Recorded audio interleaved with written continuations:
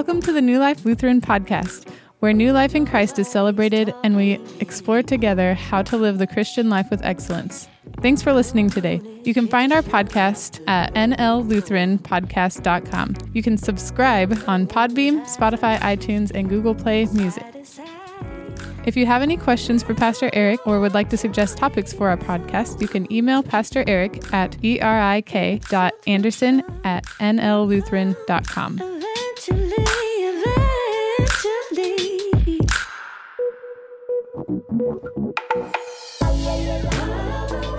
As you walked in through our doors this morning, my hope is that you were greeted warmly. Hopefully someone said hi to you. Hopefully someone said hello to you, said good morning, happy Easter. Maybe someone said he is risen or some form of greeting, right? Hopefully someone said hi and made you feel like you were welcome and you were at home. But I want you to think about that greeting. I want you to think about that person, and I want you to think about, what did they say next? You see, I have a sneaking suspicion that most of the time, in every one of your experiences, they probably asked you a question after that. They said, hi, how are you doing? Hey, how are you feeling today? Hey, what's going on in your life? Maybe someone who loved the 90s said, what's up? Hopefully they didn't, because that was awful in the 90s and it's still awful today. Maybe someone who's younger and cooler who doesn't even get that reference, they said, hey, what's going on? You see, we ask this question to almost everyone we run into after we greet them. To complete strangers on the street, we will say, hey, how's it going? To people we barely know, we ask this very personal and intimate question. How is your life going? And we ask this question to people, and they typically give us a very similar response. The same response that we give them, right? How are you doing? Well, I'm doing fine. I'm doing good. Life's great. How are you doing? Oh, it's great. Better than I deserve, right? We have these kind of cliche catchphrases to just kind of deflect, because we don't really want to tell them the truth, do we? And this is why this question is so funny. We ask this question to complete strangers on the street, but we actually rarely ask people who we're really close with, especially people within our homes. Right, here's an example from my life, and it's probably true of your life, but my day off is Friday, and so Friday is normally the day when I get up early, I make breakfast for my family, I say, what do you guys want? And I try to reproduce that for them. Most of the time it goes pretty well. Last week was a train wreck. I tried to make homemade donuts. That was the dumbest idea I have ever had in my entire life. It took me like 12 hours to make something that tasted like garbage. I should have gone to Casey's like a normal human being and just got a nice dozen donuts that were perfectly made. But anyways, so in those moments when I'm making food for my family and my wife walks in, I say, good morning. But I don't say, how's it going? I might say, how you doing? But that's a totally different conversation. I normally say, good morning. What kind of eggs would you like? How much bacon would you like? Something in that nature, right? I don't ask my wife that question because I think, as I reflect on it, I'm probably scared that she'll actually answer the question and tell me the truth, right? Because if we all answer that question truthfully, maybe what came out of our mouth might make that person feel a little bit uncomfortable, especially if they responded with their own discomfort in life. But what if we actually answered that question honestly? What if we told people how we were actually doing? Imagine tomorrow you go to Kroger's because you got to restock your shelves after the big Easter celebration. You fill up the cart, you go to the checkout line, there's some poor, unsuspecting 16-year-old girl trying to help you out and do the best she can. She says, good evening. How are you doing? And that's when you tell her the truth, right? Well, I'm doing horrible, right? I just got fired, my wife just left me, my dad is on the verge of death, my 6-year-old daughter won't talk to me, I haven't slept for days, so I'm great. How are you doing? I would suspect that Kroger's would probably have one less employee after that, or at least an employee that would never ask that question again. Because when we ask that question, we don't actually expect people to tell us the truth, do we? Because when we tell the truth in response to that question, we realize very, very, very quickly that life isn't exactly how we wished it would be. Right? We kind of have this view on life that if we work hard, if we eat right, if we work out, if we love Jesus and we love others, then things should work themselves out and things should be perfect. But the problem is, it's not true, is it? No matter how hard we work, how much we love Jesus, how much we read our Bible, how much we pray, we still have difficult things in our life. We still experience loss. You see, we still live in a broken world. And if you weren't very aware of that before this past year, now you definitely are. We've gone through a very dark year, a moment of hopelessness and defeat. And it seemed like every time we were about to cross that finish line, the finish line got moved, didn't it? We live in a broken world with a lot of loss. But that realization perfectly prepares us for today and this moment in history that we are about to encounter. Because who are we encountering? We're encountering a group of people that are going through a very dark time. And they're experiencing loss.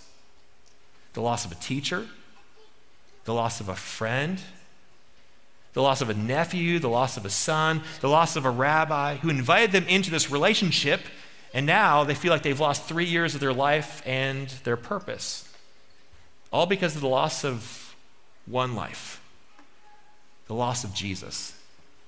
This is how Mark records it. When Sabbath was over, Mary Magdalene and Mary, the mother of James, and Salome bought spices so that they might go and anoint him. So as Mark begins, we encounter these women. The other gospel writers, from their own eyewitness perspective, actually share that there were even more women than this. So we see this large group of women all going to the tomb because they all have at least one thing in common. They have Jesus in common. They've lost someone they love. Now that loss isn't always the same, right? Some of them had lost a teacher, a healer, but some had lost a nephew and even a son. There was different depths of loss in this moment and different feelings they were experiencing. But they all were experiencing a very real loss. In fact, this loss was amplified because of the events of the previous week, because what had happened? Jesus came into Jerusalem riding on a donkey, signifying that he was the conquering king. And when they saw this and when they experienced this, what did they think? This is the moment when he fixed all the brokenness of this world, when he sets everything right, and now the world will finally work how it's supposed to work, right? When you do things right, when you listen to God, everything's supposed to be perfect. This is the moment when he's going to fix all this brokenness. And as the week transpired, they felt even more this way. You see, when they sat down for the Passover meal, Jesus said, through this means I'm going to give you my body and my blood through the bread and the wine, another restorative word from God to fix the brokenness in this world. But then he says, someone will betray me. But they still had hope. Because not only had Jesus told them that someone was going to betray him, but before that, he had said 3 times, I'm going to die, I'm going to die, I'm going to die. And they thought, you know what? Maybe he's telling us about the future so we can do something about the future. So when they made their way into the garden in that moment of betrayal, Peter pulls out his sword, and what does he do? He attacks. He draws first blood because he's going to fix the situation and stop this moment. The battle was on. The victory was about to happen. They were certain of it. But instead, Jesus said, put your swords away. And he healed the man who was injured. And he went off quietly like a lamb to be slaughtered. And these disciples and these followers and these women would watch Jesus get pinned to a cross. They'd watch him breathe his last. They'd watch the spear get shoved into his side, and the water and the blood, they would flow out and fall to the ground, much like their hopes and dreams for their lives. You see, their hope was gone. And all they were left with was this horrible new normal that they did not want, but that they had to live in and live through. And so they started the grieving process. And they went to the tomb to grieve and to move forward and to turn that page of the chapter so they could get some closure and go on into whatever was next. Well, this is what they did. And very early on the first day of the week, when the sun had risen, they went to the tomb. They had been saying to one another, "Who will roll away the stone for us from the entrance to the tomb?" So early that Sunday morning, as soon as they could go, they headed off to the tomb to find their closure, to move on, to flip the page, and to start anew. That was their hope, to work through the grieving process. And as they went, they had this singular focus in mind. They had to get to the tomb, anoint the body, and move on. So as they walked and as they spoke, what did they talk about? They didn't share their feelings. They talked about the stone because that was in the way of their task. We have to move the stone because every tomb had a stone because the stone's purpose was to keep people out. Grave robbers and animals, so they didn't desecrate the body of the people that they loved. And so every tomb had this heavy stone rolled in front of it. So big it would take about 3 men to move it. So as they walk, they're having this discussion. How are we going to move the stone so we can anoint the body, so we can move on? But when they arrived, this is what they found. When they looked up, they saw that the stone, which was very large, had already been rolled back. You see, what did these ladies expect? What did they expect to see when they walked up? They expected normal things when they walked up. They had no expectation for anything spectacular, anything miraculous, anything that we're celebrating today. They were just simply going to a tomb. And so when they saw the stone rolled away, maybe they were thinking, well, this is nice. Right now we have access. Now we don't have to find some men or pay some men to move it. Maybe they thought, hey, the disciples, they actually showed up. They moved the stone, they're in there, they're working through the grieving process. This is great because I know they're really struggling with this. Or maybe they had this fear and anxiety that crept in. Because if they were there and the stone was open, then what happened to the body? Maybe an animal got in and tore the body apart. Maybe a grave robber went in and took the body, right? They had all these fears and all these concerns, but their courage took them to the tomb. And they looked inside. And this is what they found. As they entered the tomb, they saw a young man dressed in a white robe sitting on the right side, and they were alarmed. Now, if you've been a part of an Easter service before, you know this young man was more than just a young man. This was an angel. And I don't know if they knew this or not, but despite that, it doesn't matter. If you walk into a dark room and all of a sudden you see somebody there, especially someone that you don't know, and you flip on the lights and there they are, that scares you, doesn't it? Right? Even if you know the person, it freaks you out, and you might say something you shouldn't say in church, right? It just happens. Or maybe you walk into a room, but the lights are on, and you don't realize someone's there, you don't feel their presence, kind of like how we do. And all of a sudden they walk up behind you and they tap you on the shoulder and you kind of freak out. These ladies walk into a tomb, and they look over and they see a man they do not recognize. In a moment in history, it would be very dangerous to be a woman. And they see this man, and they are startled. But this man has a message. This is what he says. Do not be alarmed. You are looking for Jesus of Nazareth, who was crucified. He has been raised. He is not here. Look, there is the place they laid him. The good news of Jesus Christ. But as we think about this good news, I want you to put yourself in this moment. I want you to put yourself into the shoes of these ladies. What have they gone through? They are emotionally wrecked. They have lost someone incredibly close to them. And if you've experienced loss before, you know how this feels. Your mind is all over the place. You're feeling all sorts of emotion. This is where they're at. And now they're startled and scared because they walked into a tomb and there's a man sitting there. And they have all this happening within their being. And so I imagine when the angel spoke to them, he took all that into account. And it plays out this way in my mind. He looked at them and said, hey, I need you to calm down. I need you to take a deep breath. Because I really need you to hear what I'm about to tell you. So just listen. All right, slow your heart rate. Okay, we're going to talk about Jesus. Yes, that Jesus. Jesus of Nazareth, right? This is his hometown, right? You know, this is who we're talking about. We're talking about Jesus. Jesus who was crucified. Yes, your Jesus who died on the cross. We're talking about Jesus.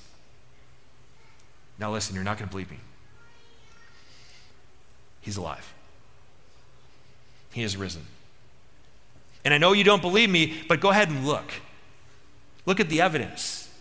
Look where the body was. You're going to see that no animals came in here and tore the body apart, and there's evidence sitting there, and there's shredded clothes.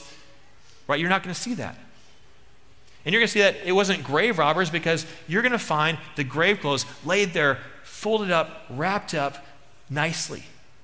And no grave robbers would do that, because their goal is to get in, take what they want, and move on before they get caught. So there's only one logical conclusion. It's all true. Jesus is alive. Well, there's more.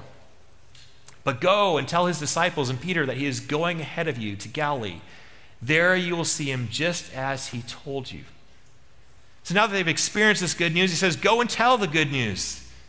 Jesus is alive. Go and tell the disciples. Go and tell Peter.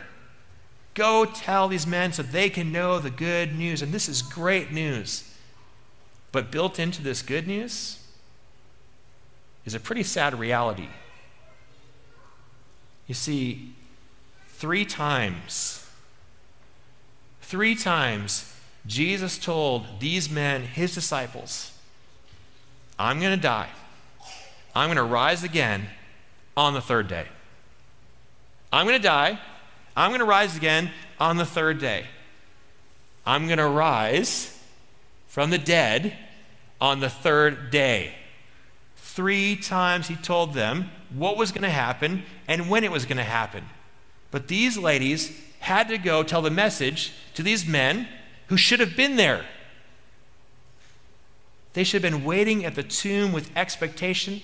They should have been the ones that rolled the stone away, looking for something to happen, as Jesus said it would happen. But where were these men? Well, the answer is built into our question. How are they doing? The truth was, not well. See, these men no longer believed, no longer had faith, and no longer trusted in Jesus. They were engulfed in self-pity. They were men who had given up everything to follow this rabbi who they thought was the Messiah. For 3 years, they spent day and night with him. They gave up everything, and they thought they knew what was going to happen next. But when their teacher died, their hopes and their dreams and their life was destroyed. And their future lay in the balance because they didn't know what people were going to do to them, because they were connected to this Messiah, this Jesus. And they were done. They had moved on. In fact, if you're looking for a reason this morning to believe, I think one of the most compelling reasons that I believe this story is because of these men. These men who had given up and moved on. They did not believe, they did not trust, they were not followers anymore. Jesus to them was a liar, someone who failed to live up to his promises. But when they encountered the risen Christ, everything changed. These men changed. As you read through your history books, as you read through the Bible, you see these men covered in self-pity who had given up and moved on, empowered to preach this message. And they went all around the world preaching this message that Christ had risen from the dead, that everything was about to change, everything had already changed. And they shared that message from generation to generation to generation to today. 2,000 years later, we're hearing the same message because of what these disciples experienced, because of what had happened, because of what had changed the world. But they were not the first ones to share the message. These ladies were. This is how Mark records it. So they went out and fled from the tomb, for terror and amazement had seized them. And they said nothing to anyone, for they were afraid. You see, when you experience the loss of a loved one, you experience a lot of emotions all over the map. But there's one emotion that you rarely feel, and there's one feeling that you really feel. It's that feeling of hope. See, very rarely in death do we experience hope. But these ladies had a message of hope. A message of hope that they were supposed to tell, but if they told this message, they were going to look crazy. They were going to look like lunatics because no one comes back from the dead. And they were going to look like liars in a culture that already didn't take women seriously. They didn't even take the testimony of women seriously in the court of law in this day.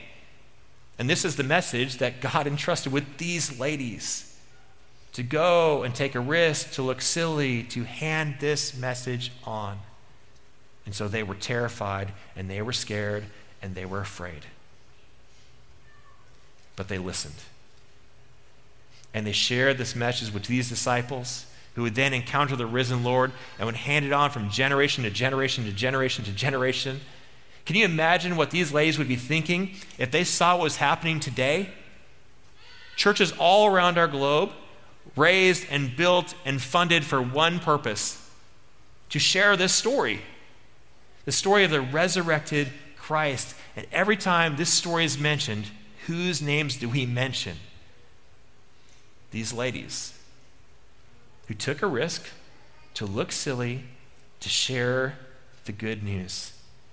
Can you imagine them hearing about what life is like and what these buildings look like and these rooms full of people look like? Can you imagine the angel trying to explain to them that someday, 2,000 years later, there's going to be people holding their phones, an iPad, a computer, watching it on their TV, the story about Jesus, the resurrected King, and these ladies' names would be mentioned year after year after year after year? I gotta believe they would never believe that part. That might be harder than the other part of the story. But they took this risk, and it changed everything. So, how are you doing? I'm good. I'm fine. Right? I'm doing better than I deserve. But how are you really doing? You see, if we got to that depth of the conversation, even in this environment, you might say something like this to me: well, I'm great right now, because I know for the next hour I'm going to have a great experience. I'm going to sing songs. I can forget about what's going on out there.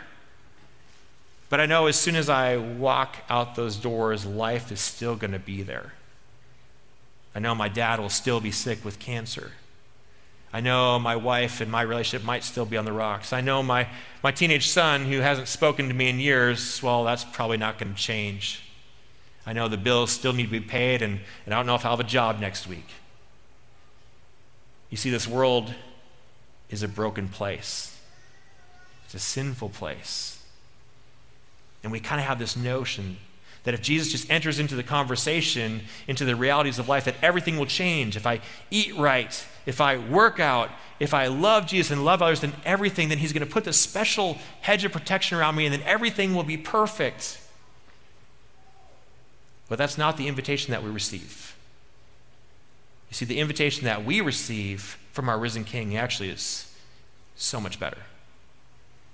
It's an invitation to come follow him, to be in relationship with him. Meaning that when life throws its worst at us, no matter what happens, no matter what phone call we get, no matter what diagnosis we have, no matter what's happening, Jesus will be with us every step of the way, breathing his hope into our space. You see, the ultimate invitation of Jesus is an invitation into his grand story and into his grand plan to fix this brokenness, not by leaving us here, but by taking us out of here into a place where everything works how we think it should work, to be brought into the hope of his perfection, a place where there is no pain and there is no sorrow. This is the hope of Easter.